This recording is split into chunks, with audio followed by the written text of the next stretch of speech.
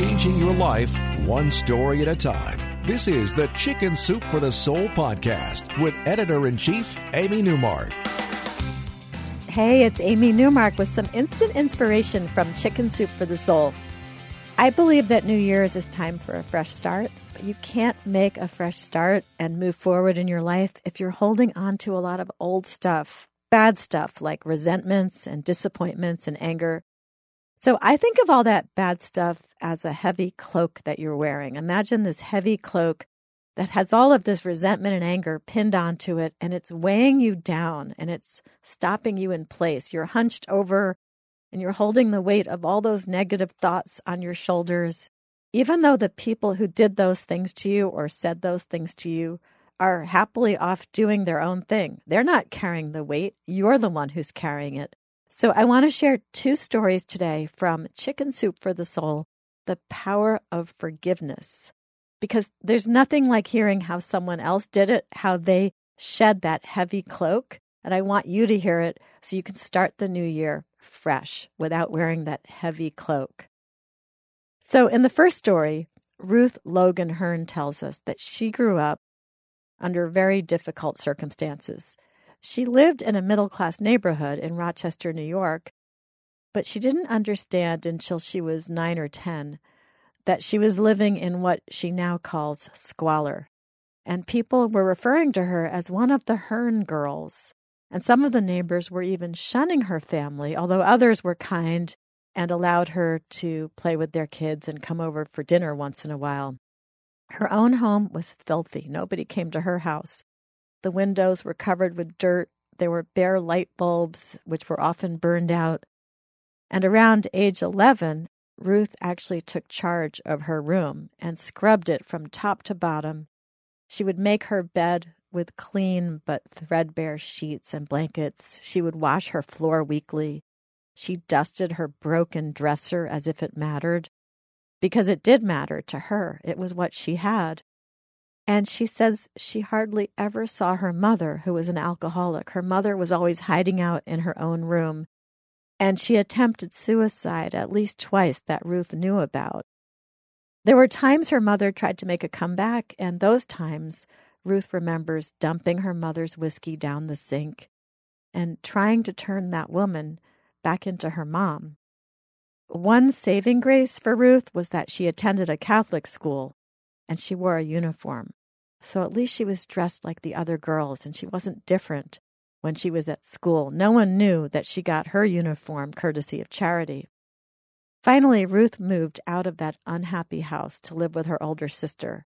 But she felt guilty because she left her two younger brothers behind in that dark, filthy place. And then one day, Ruth came across her mother's poetry from her mother's high school magazine.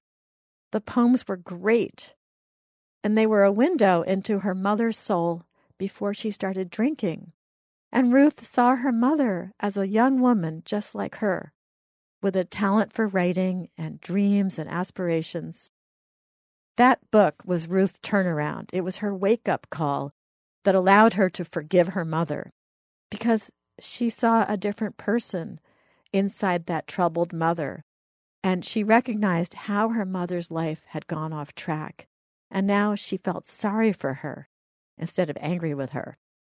Ruth's mother finally quit drinking when Ruth was 33, and that was when Ruth finally got to know her mother. And Ruth's 6 children had that new woman as their grandmother. They never knew that other mother, the one who had failed Ruth so badly as she was growing up, but that woman who she came to understand and forgive. Catherine Malnight wrote about her childhood as well, and again about how she found forgiveness. She was in 5th grade, and there was a boy in her class named Kyle who was the meanest person she had ever met. He would slam his shoe down on her foot, which was very painful, and then when she had her seat move farther away from him, he continued to bully her, calling her names like stupid and freak, and he also kept stepping on her feet whenever he could get near her. And this went on for almost all of 5th grade. And he bullied Catherine's friend Megan also. So both girls were miserable for a whole year. And despite Meetings with teachers and guidance counselors, nothing changed. Her teacher couldn't control Kyle. The climax of the Kyle saga occurred in mid-May when Kyle called Catherine's brother, who was special needs, a, quote, retarded freak. Well, when he said that, Catherine just lost it. She told Kyle how much she hated him for all the abuse he had been heaping on her all year. And then he quietly apologized, and his teasing diminished a lot after that. So the next year, Kyle didn't come back to school. He went away to private school, and Catherine didn't have to see him anymore. It was only in 8th grade that she really thought about Kyle and 5th grade again. It was late one night, and she thought about him, and she was surprised because she didn't feel any anger. She just felt pity, and she realized that this boy had probably been going through his own issues back then, and he was taking them out on her and her friend. It was no excuse for what he did, but it was a reason, and it gave Catherine understanding and allowed her to get rid of her anger. She let herself forgive her bully, and Catherine says that it made her feel free. It felt so good to not let Kyle's bullying hang over her. She was done with it. And she understood something that most people don't understand until they're much older, and that is that we can't let other people's issues ruin our own lives, and that we can't take other people's bad behavior personally because it's not really directed at us. It's not about us. It's about them. So we always put a relevant quote at the top of our stories, and the one that we put on that story was by the actor Will Smith. And here's what he said. Throughout life, people will make you mad, disrespect you, and treat you bad. Let God deal with the things they do, because hate in your heart will consume you too. So that message about forgiveness is one I like to share on the podcast every few months, as I think it's one of the keys to happiness. It's really hard to feel happy or to accomplish much in your life if you're wearing that heavy cloak of resentment and anger and bitterness. If you'd like to learn more about this potentially life-changing book, Chicken Soup for the Soul, The Power of Forgiveness, please visit our website, chickensoup.com, and click on the podcast button to get more information. Thanks for listening to the podcast today. Please follow me on Twitter if you haven't already. My handle is @AmyNewmark. I post a link to the podcast every day and also other news about Chicken Soup for the Soul, writing opportunities, etc. And come back for our next episode. I'll be talking about another key to happiness, and that is making sure that we don't get stuck in a rut and start leading a narrow life by accident. I'm going to share a couple of stories about husbands who stepped outside their comfort zones and really enjoyed it. And of course, it was their wives who made them do it.